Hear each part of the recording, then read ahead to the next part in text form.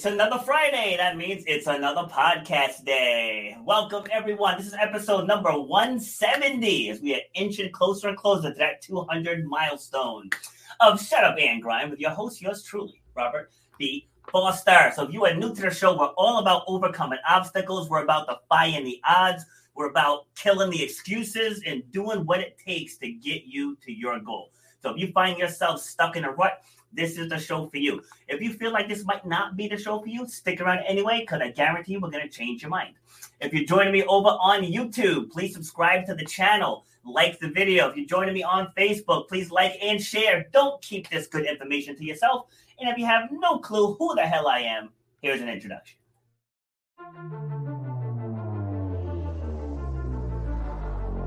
I started doing workshops and doing groups where I'm getting up in front of others, like outside of the gym setting, and talking about resilience and perseverance and goal setting and vision and taking action. You should know what 1 hour of your time is worth. You should know the value that you bring to the marketplace. You know what your passion is.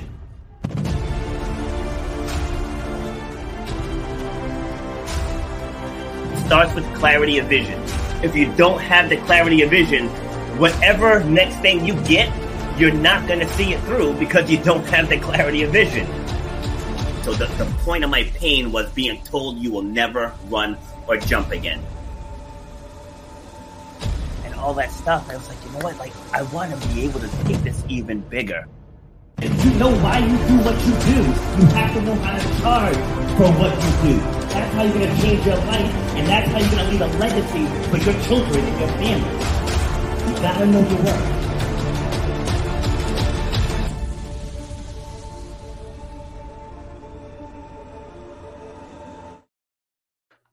And that's me. All right, so for today's teachable moment, we are into the holiday season. That means it's all about gratitude. It's all about giving. And it's all about weight gain. About 70% of people gain 8 to 12 pounds over the holiday season. And don't come at me with the fat shaming stuff. This is about health. It has nothing to do with looks. Talking about people getting healthy, staying healthy. And this doesn't have to be you. You don't have to be in that 70%. You could be in the 30% and still enjoy all of the things that you enjoy. Like me, I like pumpkin pie. I like turkey. I like mama's stuffing. I like the Christmas lasagna. I like all of that stuff. But you have to be smart about it. Making sure you're getting in plenty of water. Making sure you're getting 3 to 5 days in of exercise. And you don't have to be staying in the gym an hour and a half. Even if you get 20 minutes, do 20. If you got 10 minutes, just make it a mean 10 minutes. But just keep yourself moving. Get 10,000 steps a day. Take a minute, get outside, breathe in some fresh air, and then eat what you enjoy in moderation. It's that simple. You don't have to go through this roller coaster that so many people go through, and then they come January, I'm going to go full force, I'm going to change all of my ways. You overwhelm yourself. You try to do too much too soon. You end up falling off the wagon by January 18th, and then the process starts all over again. So if you need help with that, reach out. There's people who can help you. You have myself, and you have my guest, who is also a fitness professional. And we're going to have this conversation today. We're going to be talking about helping women, but, you know, the principles that we're going to share can help everyone, you know. So if you find that you do this every single year, tune into this show because we're talking directly to you. So helping me have this conversation is Charlene Styles. So let's bring her in and get to know her a little bit better. Good morning, Charlene. Good morning to you, Robert. All right. Where are you joining us from? I am in Ontario, in Canada. Ontario, another Canadian. In wine country, actually, in Niagara. Yeah. You're my third Canadian in the last 3 episodes. Is that right? Yeah. You're heading off to the Great White North. Yeah, there's some good people here. Yeah, absolutely. So yeah, everyone that I've had on this show has been amazing. But yeah, I'm getting more from north of the border. All right, good stuff. Awesome. That's great. Is it winter over there yet? No, it's actually quite balmy. Today it's probably around 14 degrees or so, and our season has been a little extended. I don't know. Where are you located? Hold on. Did you just say 14 degrees is balmy? Okay, so we're in Celsius. Oh, okay. I was about to say. Right. like, that's a different level of crazy. Okay, so let me do the math. 28. Yeah, so it's almost 60 degrees. Okay, so not so bad. I was about to say 14. Yeah. I'm in Rhode Island, so we get our share of winter fun here as well. Yeah, we still have leaves on our trees, which is a little longer than usual, actually. So we're I don't know, a few weeks behind, I guess you would say. Gotcha. Are you originally from Canada? I am. Yes, born and raised here. Yes, Okay. although I am a traveler of the world, or used to be, much more so than right now. But yeah. Nice. Where have you traveled to? There's many places I haven't traveled to, but there's also a plethora of where I have been. So I haven't visited all of your United States yet. That's still on my bucket list. Yeah. But many of the states, Europe, many different countries in Europe, and then to the south. But I haven't made it Bali, I guess, is the furthest, like Indonesia. Okay. But I haven't made it to Australia or New Zealand or anything like that yet. But yeah, there's still time. What's your favorite? That's a great question. You know, there's a really, I have a soft spot in my heart for the west coast of Canada. It's a place that I keep returning to over and over and over again. Okay. Yeah, there's a piece of my heart there. I don't know if I don't know how similar it is to the west coast of the United States, but where I like to travel in the west coast is there's a lot of mountains, ocean, and a lot of forest. So those are the elements that kind of ground me and keep me connected, and where everything makes sense. So that sounds like California. Does it? Yeah. So it's interesting. I've never been to California, and I envision California with a beach. Like that's how I envision California. Yeah, it's got all that too. Like you can be at the beach, you can drive a couple hours and go skiing. Awesome. Like, so California's got everything. Okay, so that is like the west coast of Canada. Yeah. Yep. And you know, there's so many beautiful places in the world that all bring special different elements, and like have enriched my life and my experience and learning about the culture and the geographic location. But the west coast is just like I said, it just kind of I keep gravitating back to there. So where did your love of travel come from? That's a good question. Oh, I ask a good question, Charlene. I'm so happy. Where did that come from? You know, I suppose I've always been a bit of an adventurer. So I think that's where it's come from. And truth be told, my mom and dad split when I was very young, and he ended up, my dad, when I was 5, out on the West Coast. So I would go out there and visit him. So I guess, you know, independently traveling to go, like being put on a plane to go visit him when I was really young, and then an only child. So I guess maybe that's where the form or the foundation was formed, that it's okay to be on your own and traveling. And I still do that. Actually, I do. It's really, and very interestingly enough, I don't know, do you like to travel too, Robert? I do. I've only traveled within the United States because I told myself I'm not going to leave the country until I see all 50 states. Oh, wow. That's amazing. Yeah. Okay. Of course, the last 18 months put a monkey wrench in that plan, because I was supposed to, 2020, I was supposed to hit Montana, supposed to hit Hawaii and Alaska, and Oregon and Washington on the West Coast, and then kind of wrap it up between 21 and 22. But monkey wrench, you know. So a little delay. A little delay. There's a little one. Yeah. We'll get there though. But yeah, I love seeing new places. Yeah, you know, and for me, it's an education when I travel. You know, just learning different ways of life, different importances and priorities, and it's a bit of a history lesson for me too. But I would wholeheartedly, after experiencing it a bunch myself, I would highly encourage anybody listening, if you haven't done so already, to travel at some point alone. I don't know. Do you travel alone, Robert? I sure do. Yeah. And I think there's so many gifts that we can give ourselves by doing that, by traveling independently and not having someone else to rely on or to do the work for us and get us out of sticky situations or explore. You just see the world differently, I think, and you see people differently when you're on your own. And I think you have compassion for solo travelers when you are traveling with, or when you are in a group of people. Yeah. See, I think when you travel alone, see, and I'm bringing this up because it ties into health and wellness. But with the travel, I found in traveling alone that you see things that you probably wouldn't see with other people. Yes. You know, whether you're engaged in conversation or just whatever it is. But when I go solo, I see everything I want to see because, like you, I'm also adventurous and I have a very abstract mind. So I don't travel with an itinerary or anything. Mm-hmm. Like I went to North Carolina this past April for 4 days and didn't know where I was going. Like I knew where I was staying, but I didn't know where I was going, what I was going to do. I walked into the hotel, and you know how they have the little touristy pamphlets there in the foyer of the hotel, and I saw zip lining. I was like, I love zip lining. so I grabbed it, signed up, and then the guy at the desk was like, have you ever been to Chimney Rock? I'm like, no, but it sounds like I should go. Like, what is it? So I looked it up, and I spent the entire day at Chimney Rock State Park. It was just amazing. You know, like, and I would not have known any of that stuff was there. Right. You know, so when you go solo, you actually stop and you look around. It's like, wow, like the world really is amazing.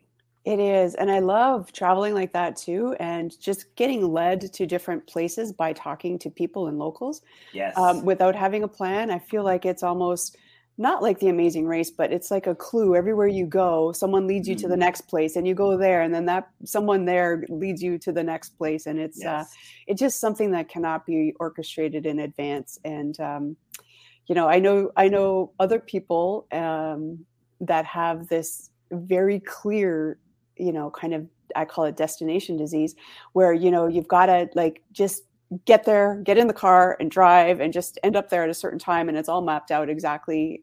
That's not how I roll personally. I'm much more organic in that way. Yep. But I find really that there is gems there when you give it the space to explore without any expectation. Yes. Or preconceived destination. Yeah. I remember years ago, this is 1995, I believe. I went with a couple of friends. We took a road trip from Rhode Island down to Miami. And we were supposed to spend 2 days in Miami, 5 days in Orlando. We ended up spending 5 days in Miami and 2 days in Orlando because when we got down there was just so much to see and do. I mean, I was 21 at the time, I want to say. And I wasn't even drinking then. So it's not even like we were, you know, bar hopping or anything, but there was just so much to see and do down there. And like, I don't like being bound by itineraries, but I know there are people that need that type of structure. So it's like, I'm not downplaying it. That's just not how I roll. I'm like you. I want to just show up and just see what each day brings. Yeah. And that's why for me, cruising is like a jail. I've done it a number of times and it's just not for me. Predetermined itinerary, where you got to eat, when you got to eat. Oh man, no thanks. Yeah, exactly. Because I was like, you know, if I take a cruise, say to the Bahamas or like Caribbean islands, you only get so much time on the island. You know, and it's like, what if I'm not done? Like, what if I don't want to get back on the boat? It's like, I want to see that over there. I want to climb that mountain. Exactly. So, free spirits. Yeah, I love it. All right. So what did you see yourself doing as a child? Like, did you see yourself doing what you're doing now, or were you planning on going another completely different direction? Absolutely not. You know, a number of years ago, I stumbled upon like this old memory box, and I had this old like record keeping from kindergarten all through every grade, and then into post-secondary education. And I started reading what I was writing. I haven't seen that thing for years, but as a child, what you think you're going to be doing. And there was all kinds of interesting things, and some of that actually still holds true today. But artist was a big one, and for the longest time I wanted to be a dentist. And really interesting. So I remember that day exactly. I went into the dentist office. I was still in high school, and I was trying to improve my science marks by taking different courses and correspondence courses and night school courses to improve my science marks to get into university for a dentist. And I went to the dentist one day as a teenager, and I was like, wow, for the rest of my life, looking in people's mouth, like, whoa, okay, that I never really thought about it. Like, it just seemed like a novel and noble thing to do is to be a dentist. But I didn't have any clear like once the dentist path was, the door was closed for me from that experience of going to the dentist. I didn't know what I wanted to do, to be quite honest. I was, yes. So organically, I've just kind of made my way here into this realm of natural health and wellness. I was a financial advisor for most of my adult life. I started off working in a bank as a teller, and then got more interested into the end of into investments.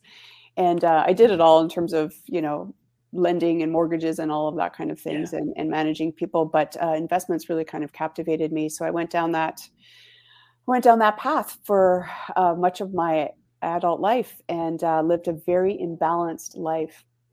And not to say that it. Sorry, hold on. Pause right there. Imbalanced life. Let's dissect that. So okay. So what did that look like?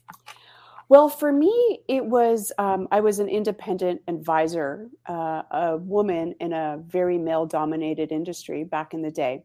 Yeah. So imbalanced in that sense of my energy, and being able to swim in those waters. I call it swimming with the sharks. But not being a shark. But not. And trying to avoid being eaten by those sharks. Yep. And also stand out. So I think that energetically, like, there was a total misalignment in terms of, who I was as a person, as a female, a kind, caring, compassionate, and not to say that men aren't, but in that world of very hustle culture and very competitive and driven, it's just not aligned with me. Yeah. However, in order to be successful in a sales role, and that's really what you're doing, there is some competition and some grind that needs to happen. So I was totally misaligned, energetically, spiritually, physically. But I pursued, and I would say, from the outside looking in, people would say I was successful in the sense of, the number of clients that I had, the income that I had, the house that I lived in, the car that I drove. But my relationships, and particularly the relationship with myself, was totally off kilter. So, of course, from that being not stable, any other relationships that I had were also really not truth. I wasn't being true with myself and trying to fit into this mold that wasn't it wasn't conducive to my well-being. All right, let me pause you right there. I wrote down trying to fit in this mold so you can pick back up from there. I just wanted to pause there because what you just said is the exact reason why I do this show. Because there's so many people that look the part to the external eye, but internally they're just slowly dying. Yes. And I hate to say it that way, but it's fact. And I was there myself, and you and 160 other people have shared that same story. And I think it's very important to just reiterate to the audience that it doesn't matter what the outside eye thinks about you. It matters what you think about you. Yes. Like, that's what matters. And that's why I have no problem sitting up here in a tank top. Like I've said it before on this show, I've had business coaches, and they were like, if you want to be taken seriously in this podcast space, you got to dress more professionally, and you got to, like, I'm me. I'm an athlete. I'm a competitor, and I own a gym. So, like, I am being as authentic as I can possibly be. So for me to get up here wearing a tie and a button-down shirt, like, that's not me anymore. Mm-hmm. When I worked in corporate America 20 years ago, yes, I said, so I'm going to get up on this platform as myself and do what I can to make this channel grow. We're being heard in 30 different countries, and I've had guests from 6 different continents. You know what I mean? So it's like there are much bigger names out there than me that are still looking for guests for next week. I'm booking into the end of April of 2022, 3 shows a week. Wow. And that's all solo. Like, I don't have an assistant or anything. Like, I'm doing all this myself. Awesome. So it's like, just the moral of that story is that you have to go after what you want on your standards, on your terms, according to your values, that's when people are going to find true happiness. Yes. Yes, I totally agree. I totally agree. Sorry, my motivational speaker side kicked in there. Yeah, that's good. That's good. All right, so let's get back to you. You were talking about you were trying to fit into this mold. Mm-hmm. Yeah, and of course, you know, I don't think exactly like you. I don't think we're born to fit in. I think we're born to stand out.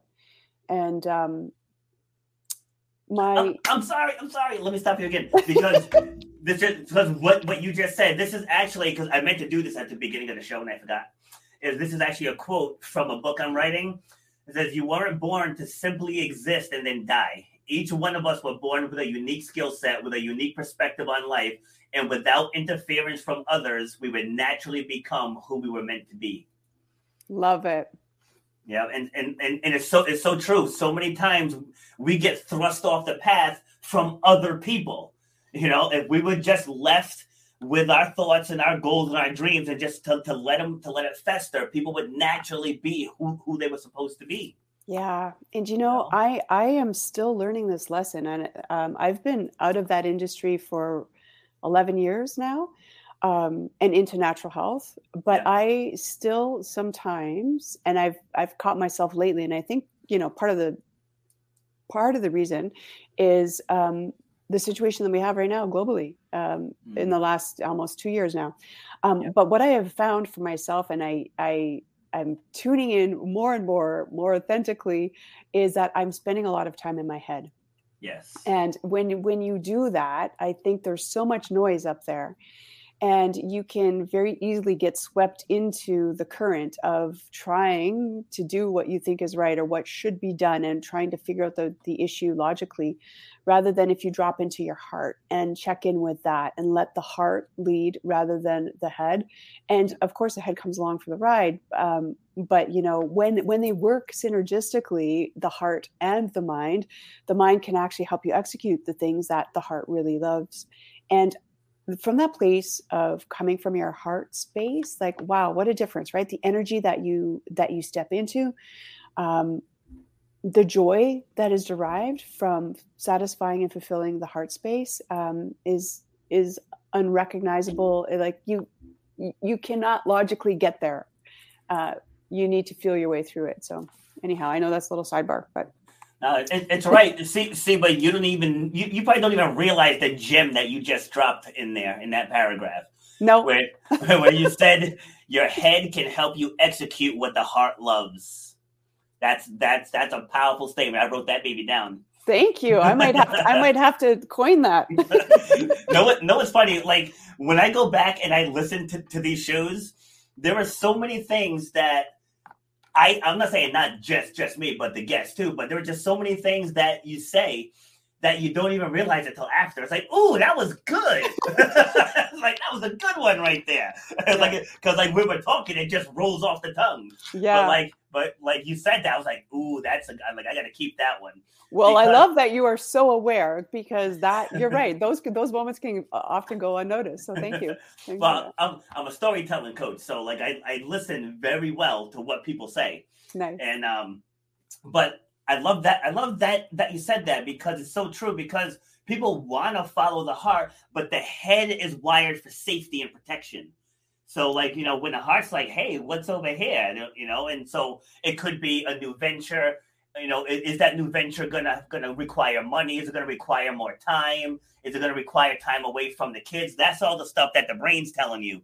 Whereas the heart is like, we can make an impact here. Yes. You know, just like regardless of what that impact might be. So it could be a book, it could be a new business, it could be changing careers or accepting a promotion or relocating.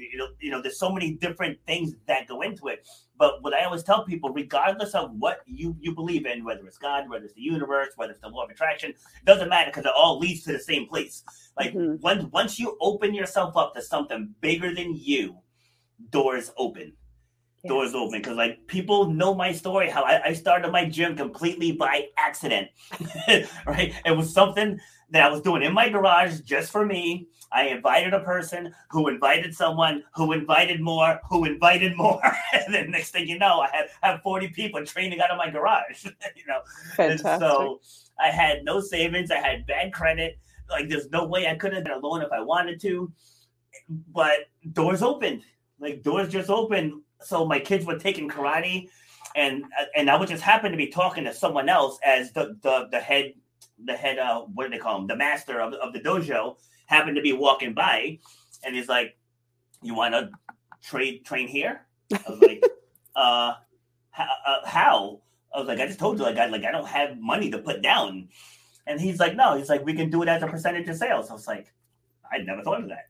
That works. like that's a great idea, but just from speaking it out into the world, a door opened instantly. Yeah. And so that's what happens when you follow your heart. To what you were saying, tell the head to settle down for a minute and see what's available. Then when the door opens, now you can get the two aligned. Right now the door is open. All right, how can we make this happen? So that was such a powerful statement.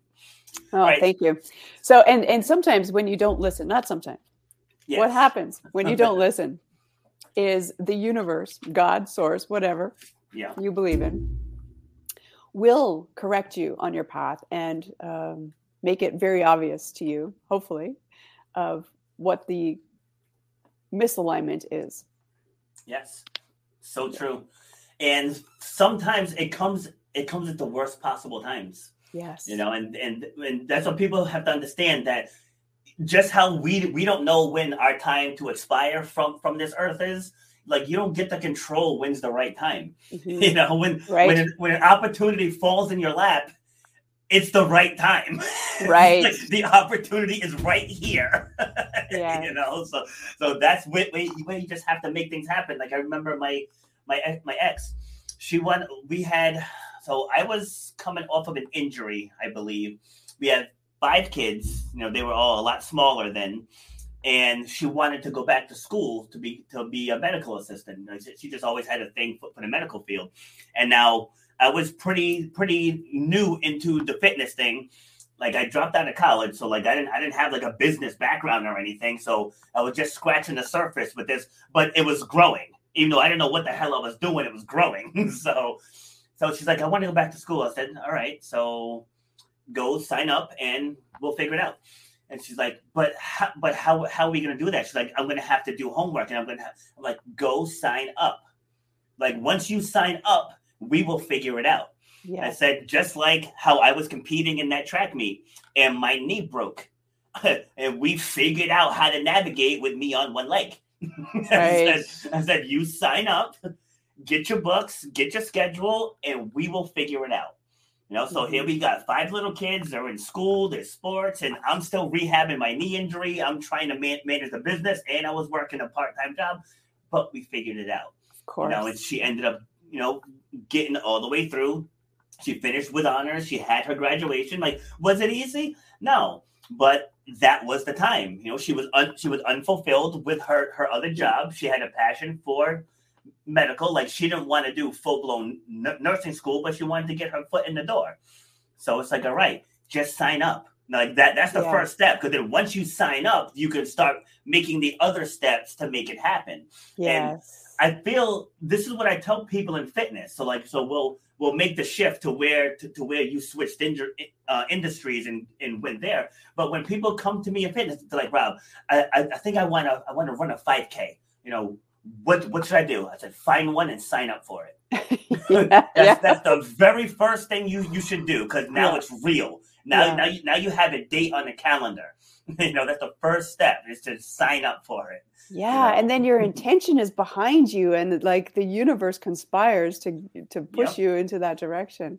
Exactly. But and I think if you were to if you invite the mind to kind of map out all the things that could go wrong and the possibilities, as you said earlier, like the mind is so primitive and it's meant to keep you safe. Yeah. So any kind of change or anything new is scary and uncomfortable. So if you listen to that mind, it's going to keep you exactly where you are to protect you. Yep. But I also believe that success loves speed. If you taking that step, as you said, with your wife signing up or your clients signing up, that shows the universe that you're in. You've Yes. bought in. You've bought in. So true. Yeah. And it's funny because people think that things are so much more difficult than they really are. Like people say, how do you get up at 4:20 every morning? I was like, you know what? Here's the secret. When the alarm goes off, you shut it off, and then you get out of bed. It's that easy. Yeah. Like, oh, I can never do. I'm like, no, you really can. Yeah. Because if you don't get out of bed, then you fall back to sleep. Yeah. That's how that works. So the alarm goes off. I sit up. I grab my water bottle. I chug about 16 ounces of water, and move around a bit, and then I get up and then start the day. Like I don't know what else to tell you. It's that easy. Yeah. It's like if you just do it. Yeah. I'm like, if you can't do it, I said you don't have a waking up problem. You have a going to bed problem. Because I'm in bed by 8:30 every day. So when the alarm goes off at 4:20, it's a piece of cake. Yeah.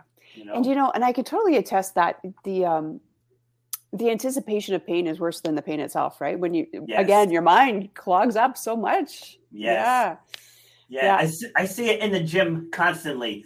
Like this was just a couple of days ago. We were doing farmer's carry, and when one of the women comes over, she looks down at the weight. She goes, "That's too heavy." I said, "You didn't even attempt to pick it up off the floor." I said, "You just looked at it, and defeated yourself." Right. And so she's like, "Okay, you're right. She goes over, picks it up. She does it. She's like, "Okay, it wasn't as bad." I was like, "See," I was like, "But you defeated yourself." The second you looked at it. Yeah. That happens all the time. All right, so let's get back. Let's get back to you. So when did you make the jump to leave that industry and get into doing what you're doing now? Yeah. So, gosh, I was probably 13 years into being an independent advisor, and being very imbalanced. So I guess the journey, it started before then, but what I realized was, my health was way out of whack.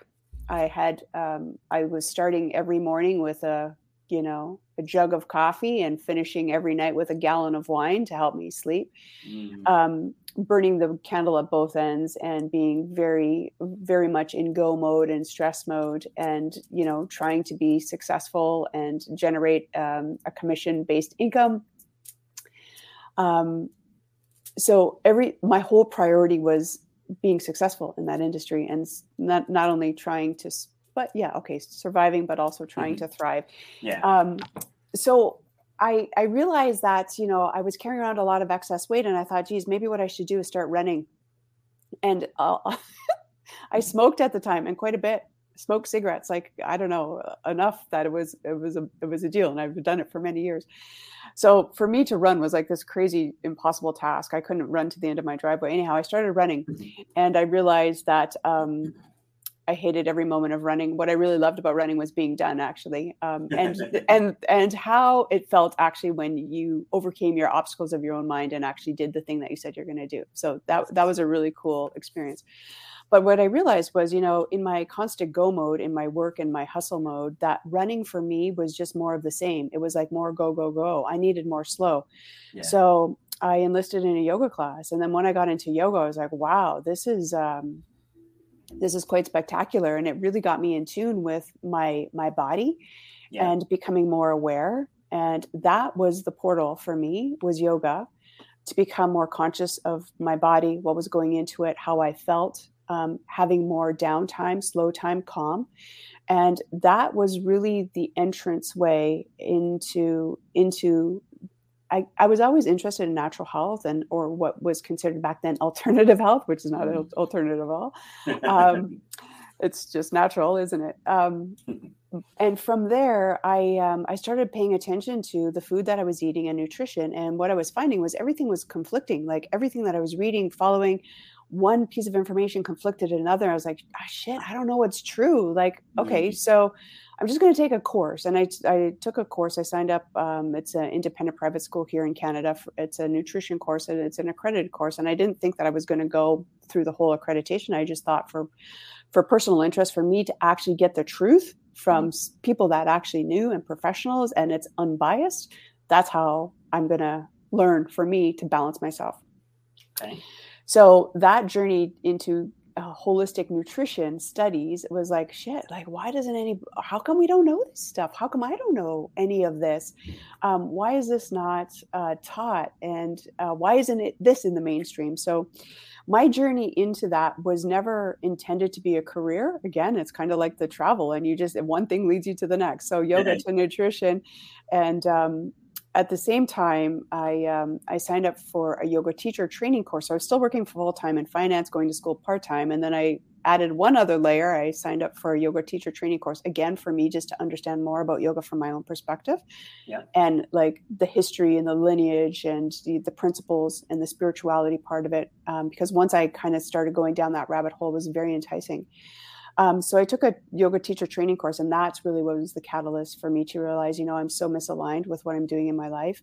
And that prompted me to leave my career, which then led to changing my, so the career, left my marriage, and completely swapped into natural health and wellness. Again, not intended to be, it was never intended to be a career. I thought what I would do was have a retreat center. Actually, I opened up an office on top of the yoga studio that I was trained at on the second floor. Yeah. And I thought this would be a really cool place to be the headquarters for, I'm going to host retreats around the world and talk about obviously do yoga, but talk about some nutrition and well-being things. And that just kind of escalated into, I then had a naturopath doctor show up on my doorstep. She wanted to work with me and under my umbrella in the same, she knew the direction I was going and wanting like a retreat center. Then an osteopath came and worked with me. And from there, then I was like consulting people one-on-one with nutrition, and again, was never meant to be that way. And here we are, and I'm still working. It's still left to do some more retreat kind of stuff, but the current conditions of the world have really kind of hampered that, but it's still in the back burner. So I've become a one-on-one coach from a nutrition perspective. And eventually what ended up happening in the beginning of years was I found that there was a lot of fundamentals that were the same that I kept repeating over and over and over again. And I thought, geez, wouldn't it be cool if I could get, 10 or 12 or maybe 15 people in a room? And I can say it once. And we, rather than me work with a client for 6 or 10 sessions, like have a group come for 6 weeks in a row. So that's what I ended up doing. I started doing group programs, and then more and more group programs. And I thought, geez, you know what? Every time, regardless of where I go, even going to companies or having private group programs, I keep saying the same things, like from a group perspective. And then I thought, geez, why don't I just record myself saying it? I'll put it online. And then, then people can pay less and I can reach more people rather than me having to do, 6-week sessions. Invariably on a Tuesday night at 7:00, somebody's not going to be able to show up. They miss a session. And so this was prior to, the acceptance of online courses. So I think it was back in 2014 or so, I did create an online course, which was a fantastic experience for me, like to encapsulate all the things that I think are important. Yeah. And also the technical and creative side, which is really good for my artistic side. But what I found with that was I'm missing the human contact and the connection. So I have kind of honed my delivery so that, there's still DIY options available, but it's really, I find the magic in true face-to-face connections. This is a great second alternative or a backup alternative in communicating, virtually. Yeah. But I also find that there's really some beautiful magic. And I don't know if you've had this experience when you train people, but the collective energy of the group, because every group and like everyone brings their own personal energy to the group. Mm-hmm. And then the group has its own dynamic and its own dynamic energy. And for me, like, I just love what expands and unfolds in those groups and how people learn and connect and collaborate with one another. I think for me, it's true beauty and magic that happens in group settings, which I love. Yeah, even just today, I had a gentleman, I think it was his second class today. And on Fridays, we do obstacle conditioning. So I have a 20-foot climbing route. And I told him, I said, there's no pressure for you to climb. You're only on your second day. I said, but I'm going to show you how to lock in. And so I showed him how to lock in. I said, now, when you're ready to climb, just went over the steps. And he started going. And then, like, everyone else in the gym stops and was cheering him on. It's like it's those moments that I love. Because it's like, even though they're in the middle of their own grind, like they stop, oh, this guy needs support, and they'll stop and they'll give that support. And I had an idea about doing retreats as well, because I kind of already do it anyway. Because with my clients, we do a lot of things outside of the gym. Like we go on hikes, we do obstacle course races. So like we'll rent an Airbnb. Everyone brings food. We cook food. We do the activity. Then we come back and we play games and stuff. And so it's like I kind of already do it anyway. Yeah. Like it's like I just structure it, more formally and charge whatever the going rates are for it. But then same thing. Then 2020 happened, and then I kind of just let that go. And then I shifted to more. Well, I started the podcast like the same week that the gyms got shut down. So perfect. I was like, I got to do something. Like I'm not going to just sit here and cry about it. Yeah. So good for you. And because I really like speaking, and although I do enjoy the virtual stuff, but like you were saying, I miss the human contact of like actually being on stage and delivering the message and like truly connecting with the audience. Because I think I'm doing pretty well virtually, but live is just a whole different animal. It's a whole different level of energy. And it's the same thing with being in the gym versus doing virtual classes. Like, I'm so glad it's like, I still offer them, like if people travel and stuff, I'll let them zoom into the class or whatever, but I'm just so glad that's past us. Yeah. And the resonance of like physical energy, it's palpable, right? We all have energy bodies and frequencies that we emit. And I think that that is muted. I think you can still probably get some through a screen, but that is definitely muted. And we're community. I think we've all become to understand and realize and appreciate how much strength and power truly lies in a tribe or a community or in support. Yes. Yeah. All right, so it says that you help women. What are you finding are the biggest needs when people first come to you?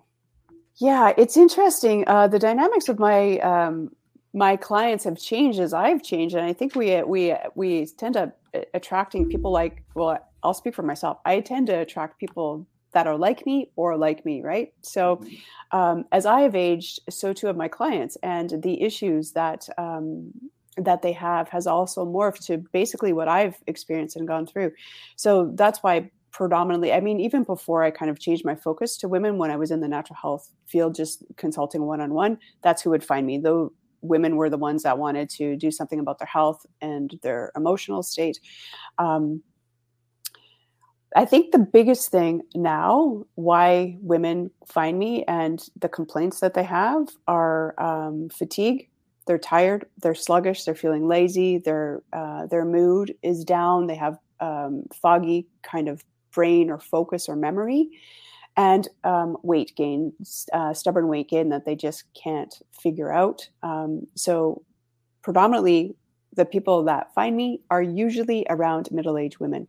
Now I have, there's a span of that as well. There's, women in their 30s and even late 20s that find me, but predominantly, I would say it's fatigue, brain fog or mood, and weight.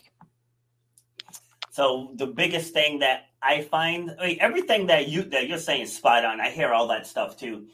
But for me, what it boils down to is that the women that come towards me are ones that have problems just prioritizing themselves, and which leads to everything else. And like, well, I have to do this, and I have kids, and I have my husband, and I have this job, and I have this, and it's like, what? But if you're not operating at 100% capacity, you're half-assing all of those areas. Yeah, it's like that's what you have to understand.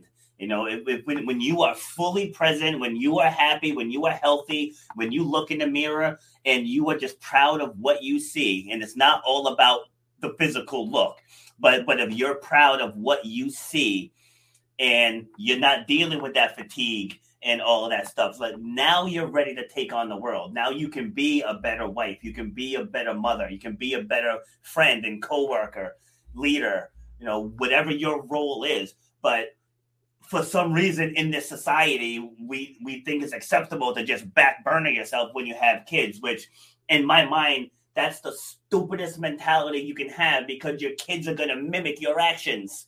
Right. Very true. That's how that happens. You know? Yeah. So like my kids see me traveling. They see me.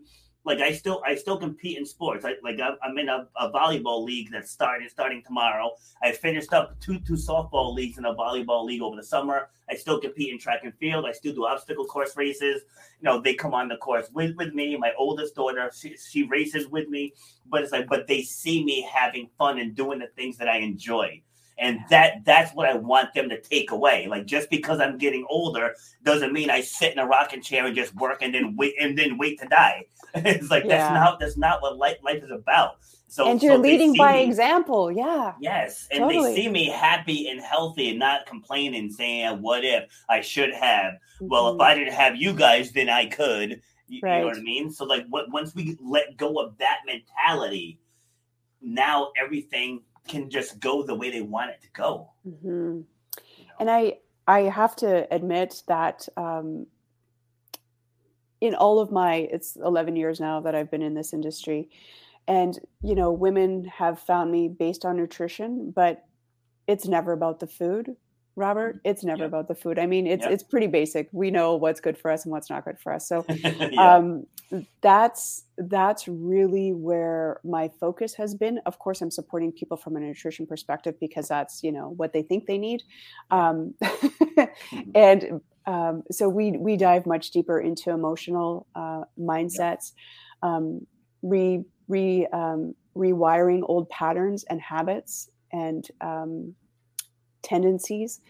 So my work, I'm not qualified in, you know, psychotherapy or anything like that. And we certainly don't get down to that. But from a coaching perspective of, you know, stepping into the life that you desire, rather than dealing with old past hurt traumas. I'm not trying to dissect any of that, but really coaching women from a more holistic level. So mind, body, soul. And yes, food is a part of it. And that's usually where we start, but it goes so much deeper. So now what do you feel about the correlation between babies crying and then the parents automatically giving them a bottle to... Right. It sounds funny, but if you think about it, they're being taught at that age that stress equals I'm going to eat. Yeah, true. You know? Yeah. So I really think that's where this stress eating comes from. It goes all the way back to that, because sometimes like you don't really know why the kid's crying, but you just shove a bottle in their face and they're quiet. Yeah. You know? Yeah. You know, and it's so interesting in our society. Like this has surfaced so long ago for me, but you know, how we celebrate food and alcohol. Mm-hmm. How do we mourn if there's a problem emotionally? Like, what is your go-to comfort thing when you're going through a hard time? Food, right? And or alcohol. It's a societal, I think, problem actually. And the relationship that we're having. And I think we're seeing some movements around that, you know, more and more people embracing sober life and not using alcohol and being proud of it. And now, you know, drinking has, you know, it's getting to the stage, or it probably will, or it's going in that direction, that drinking is like the old smoking. Yeah. So I think, again, you're right. It's rewiring. And I never thought about it right from the baby. I think you're absolutely spot on. And how basic is that, right? From infancy. Yep. Yeah. And even with toddlers, you're in a store and the toddler's freaking out, and the mother opens up a bag, you know, hands a kid a cracker or something to shut them up, and they're equating that to I'm going to get food. Right. You know, so now as you get older, because like you still have the same hormones and everything. You're just older now, and so now you get that feeling, and you calm the feeling with food. That's how it's been handled through your infancy and your childhood. It's so funny, and I just wonder if there's a connection here. But I often use the analogy when I'm talking with my clients about these urges that most women that are my clients get is an urge for food. Yeah. And the way that I describe it is like it's your mind is like an unattended toddler having a temper tantrum. Mm-hmm. And if you try to, get in an argument with that little toddler, it's only going to heighten and like create more chaos in that situation, right? So the little toddler that is being very demanding and wants the candy or the chips or the chocolate or whatever it is, or the wine, you pacify it by giving it that item because that's what it's used to, and that shuts it up. And that's really what an urge is, right? It's this desire that has been quieted by the reward, right? But what if you were to ignore that crying or demanding toddler and not have that conversation and not get into it and not try to debate it and not try to resist it and just actually walk away? So I wonder, as you're talking, like it's really very synergistic about you talking about how we pacify young children. And I do believe I guess that's where we learn it. Yeah, because there was one thing that I always did with all 5 of my kids. Like if they came in screaming and yelling, I'd be like, go in your room, calm yourself, and then when you're calm, we can talk. And it's like, nice. I would go in the room and be like, are you calm yet? They'd be like, no. Okay. All right. When you're ready, come out, we can talk. And then finally they come out. Okay, Daddy, I'm calm. All right. What happened? And then we talk. So like and now I'm the youngest of 7 kids. So I got to watch all my older siblings with their kids. And so I got to learn a lot. I was like, okay, so this one's got bad separation anxiety because she lets the kids sleep in the bed with her. And I just started taking notes. And like not one of my kids has ever spent the night in my room. Not one. Wow. Well, and I think you probably had some good practice too. You've got 5 kids of your own, so like you're just strengthening your practices with each one of them. That's awesome. Yeah, so there's definitely an art form to it. I'm not saying I'm God's gift of parenting, but like my kids never had separation anxiety, and then even now, if I'm like, all right, guys, we need to leave at whatever time o'clock, and it's like I come upstairs and they're ready. Like they just know. Like Dad says we're leaving at 12, we're leaving at 12. Right. Nice. So nice. So I just wanted to bring up that point because some of my clients will talk to me about food. And like, oh, well, I can't do that because my kids won't eat it. I was like, then they don't eat. So, like that was like, I don't go out of my way to make stuff that my kids don't like. Right. But if I make something, I was like, okay. I said, well, eat it, and then I just won't make it again. I said, but we're not going to waste it. And, and like, that's like, as a parent, you have to set the standard, So it's like, I'd say with the kids, it's probably 50-50.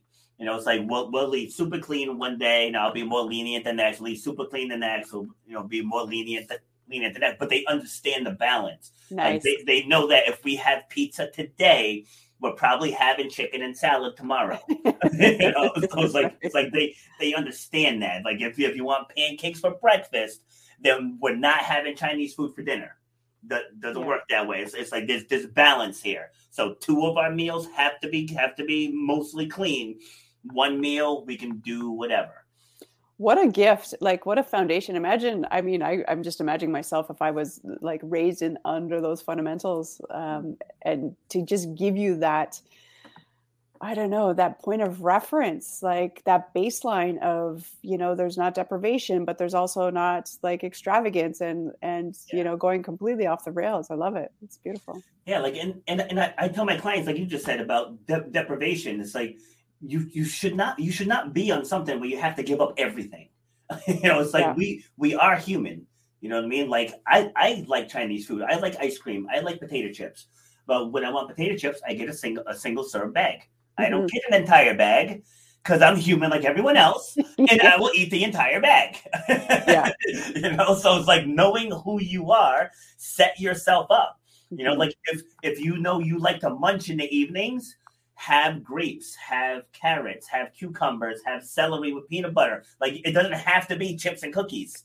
Hey, I've got a really great one if you're up for trying this. Like I'm a nutritionist, right? I'm a foodie. I love to cook and I love to cook healthy. But one of the, I don't know if your audience is into this kind of stuff, but between you and I, if they're not, have you ever baked leeks? Like you cut them, you slice them in rings. So you just take a leek and then you, of course, wash them.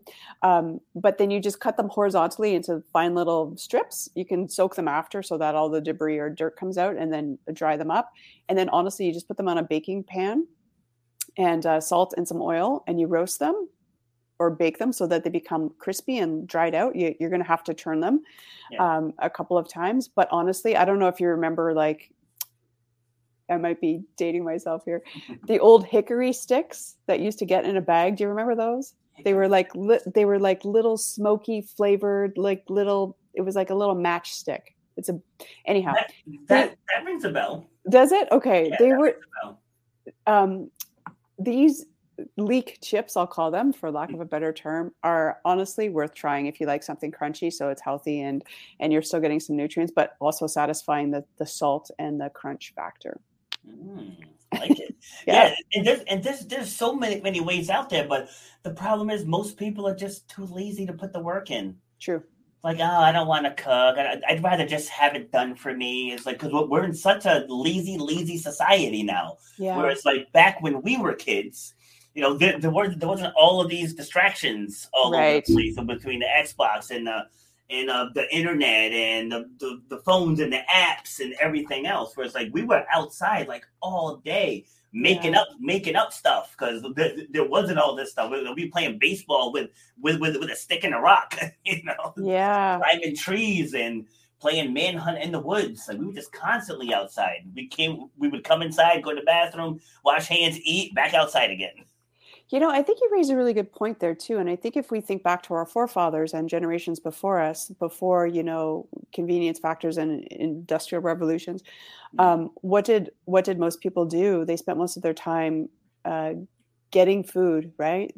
They were in search and hunting and gathering for food and then preparing the food. Like most of their days were spent actually in the quest of feeding themselves, and how little time we actually spend in our modern world doing that. Like what a shame for humanity, for your health, for the environment, when we rely on chemical and processed foods that are pseudo foods that actually don't have any real nutritional content. But yeah, I think that's a really big topic. Like how much time do people actually spend gathering food? You're right, it's very minimal. And for someone like me, it's hard because I love that aspect of it. I truly do. I don't want to be cooking every time I'm hungry. Don't get me wrong, but like I'll batch cook and things. But I love what goes into the preparation of a food, and particularly cooking for other people and with other people, and knowing what's in my food. So it's a different mindset, and I get it. When you're living a busy life, and I guess, I don't know, how you spend your money really dictates what your priorities are, right? Like, or where you spend your money. So if it's on convenience, then maybe that's your priority. Yeah, it's like we just have too much convenience here. That's what it boils down to. Like I had several guests on the show in the past that have done missions trips to like the Philippines, to Malaysia, to Africa. And they were saying like, you can take the worst poverty that we have here in the States, and it doesn't compare to these other countries. And that's the stuff that people need to realize. Like I'll go shopping, and I always park at like the furthest possible spot from the front door. That's just what I do. And my kids are always like, "Why do you always park so far away?" I said, "Because we are blessed with the ability to walk. That's why. That's why. That's the only reason why." It's like, because we are blessed with the ability to walk. There's no reason why we have to go right up on the door. Right. And it's those little steps that people can do that can make a huge difference in their health and fitness. Like, don't take the escalator, just walk up the stairs. That extra little bit, because going up the escalator doesn't really save you any time because you stop moving. So it's like if you just walk up the stairs and there's somebody next to you on an escalator, you guys get there at the exact same time. Yeah. So it's not any faster.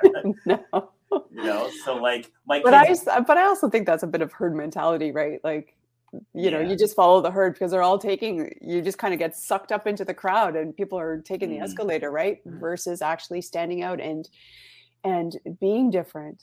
Yeah, I'm definitely anti-herd. Oh, me too. I'm with you. Robert. See, I love it too. Because my kids, when they're with me anyways, like I don't know what they do when they're with their mom, but like they don't even look at the elevators anymore. Like if we go tour the mall, we go in, they go right to the stairs. Yeah. Like they just know. That's good. That's great. And I love that you're setting a beautiful foundation for them. Yeah, that's really great. I mean, my oldest son, he's questionable. He's 22. He still thinks he can eat McDonald's every other day, and that's fine. I keep telling him, like, it's going to catch up to you. Yep. I said, that fast metabolism that you keep saying you have, like I had that too. Yeah. One day I looked down, I had a gut. I said, so it's at some point it's going to catch you. I said, that's all I'm going to tell you. Yeah. And, like not even just aesthetically, like, I think a lot of women obviously find me because of, weight is a big issue and hormone balance. But it's not even just the aesthetics of additional weight, right? When your metabolism is off kilter, like you're running into all kinds of metabolic issues from cardiovascular disease, diabetes potential, right? So it's not just even how you look, it's the internal body. Like, what is it actually doing to that? True. That's true, because there are plenty of people who are skinny that are very unhealthy. Yes.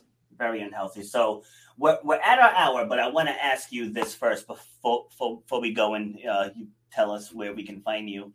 Is how often do you speak about the women comparing themselves to other women?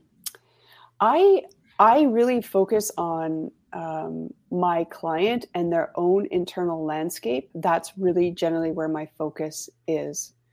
And I think what I have seen from my experience is once women start feeling better about themselves, and oftentimes a big part of that is nutrition, right? Like, we have enzymes and hormones in our body that regulate our metabolism, right? And the enzymes are the spark plugs and the hormones are produced by different organs in the body.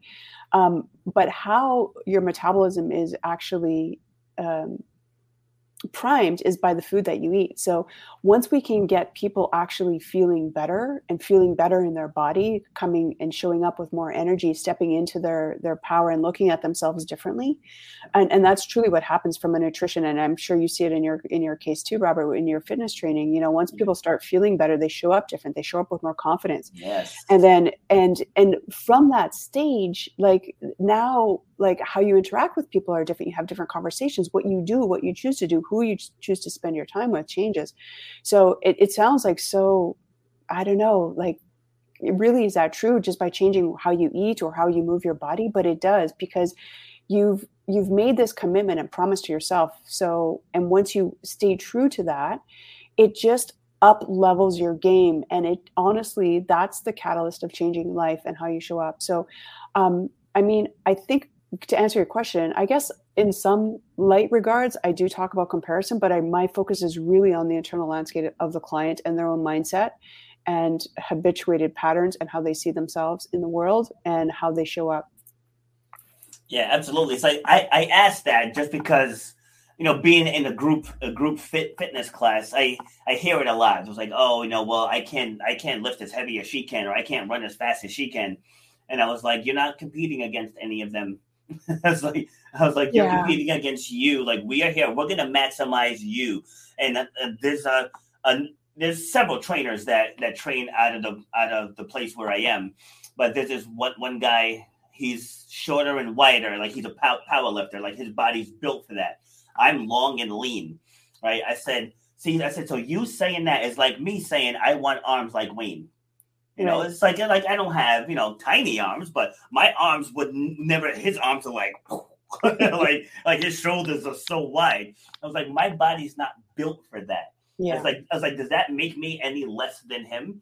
Is that the fact that I'm 6'2" and he's 5'8", does that make him any less than me? It's like, no. It's like, you get what you got, and we're gonna maximize what you have. Mm-hmm. I said, so for her, she's built for strength. She's built for speed. Maybe you're just built to just get through the workout. It's like you don't have to be exceptional in any one area. Yeah. Like you just have to maximize you. Mm-hmm. And I think that's one of the toughest lessons that I teach with my gals is like that. Like, it's like, don't worry about anyone else. Just worry about you. Yeah. I think I've seen that more in the yoga space from teaching yoga, where women compare their ability to the person next to them, or their body shape or their progression. But I think from my perspective, yoga has really kind of rounded out those corners for everyone to really understand that they are, as you said, unique, and kind of referring back to what you were saying, when people are skinny and you look at them and you don't know their state of health, like how imbalanced they may be.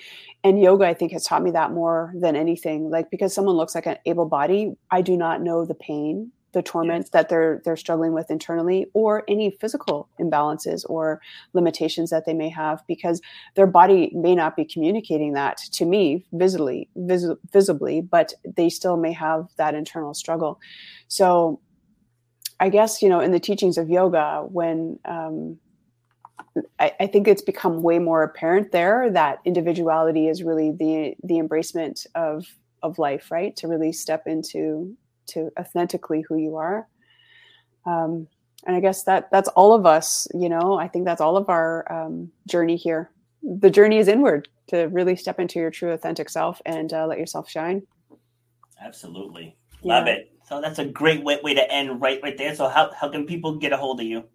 Oh, well, I guess you can email me. Or does that seem so old-fashioned? Charlene with an S at purenaturalhealth.ca is a great way to reach me if you want to say that again. You said that really fast. Oh, I'm sorry. Charlene with an S. So SHARLENE at PURE naturalhealth.ca. You can also find me online, purenaturalhealth.ca. Facebook, I'm under the same handle there, although, I have some presence there, but it's really not my platform of choice, but I do have presence there. On Instagram, you can find me at nutritionist_Charlene Styles. I guess those are probably the main key places. If you wanted to pick up the phone and call me, I mean, that's cool too. Like, I really love having conversations with people, particularly now. I don't know. I mean, it seems so old school, but I don't know. Maybe what's old is new again. I'm not sure, but if people want to call, they can. Yeah, I know I put I put a couple of your links in the bio. Oh, thanks. Let me just make sure before I etch that in stone. Yeah, I have your Pure Natural Health link and your Discovery Call link. Oh, that's great. Yeah, Thank you. Yeah, that's they'll be right there in the bio. So, all right. So this was a great talk. Thank you for taking the time. It's my pleasure. It's so nice to meet you. I know one of my have a favorite human has the same name as you. I don't know what his middle initial is, but nice. Rob Foster. Yeah. Awesome. Yeah. See, that's why I put the B in there, because there's a lot of us. In Providence alone, I think there's 26 Robert Fosters. Oh man, 26. You have a common name, but I love the Robert B. Like you're being Robert. Exactly. Robert B. Foster. I love that.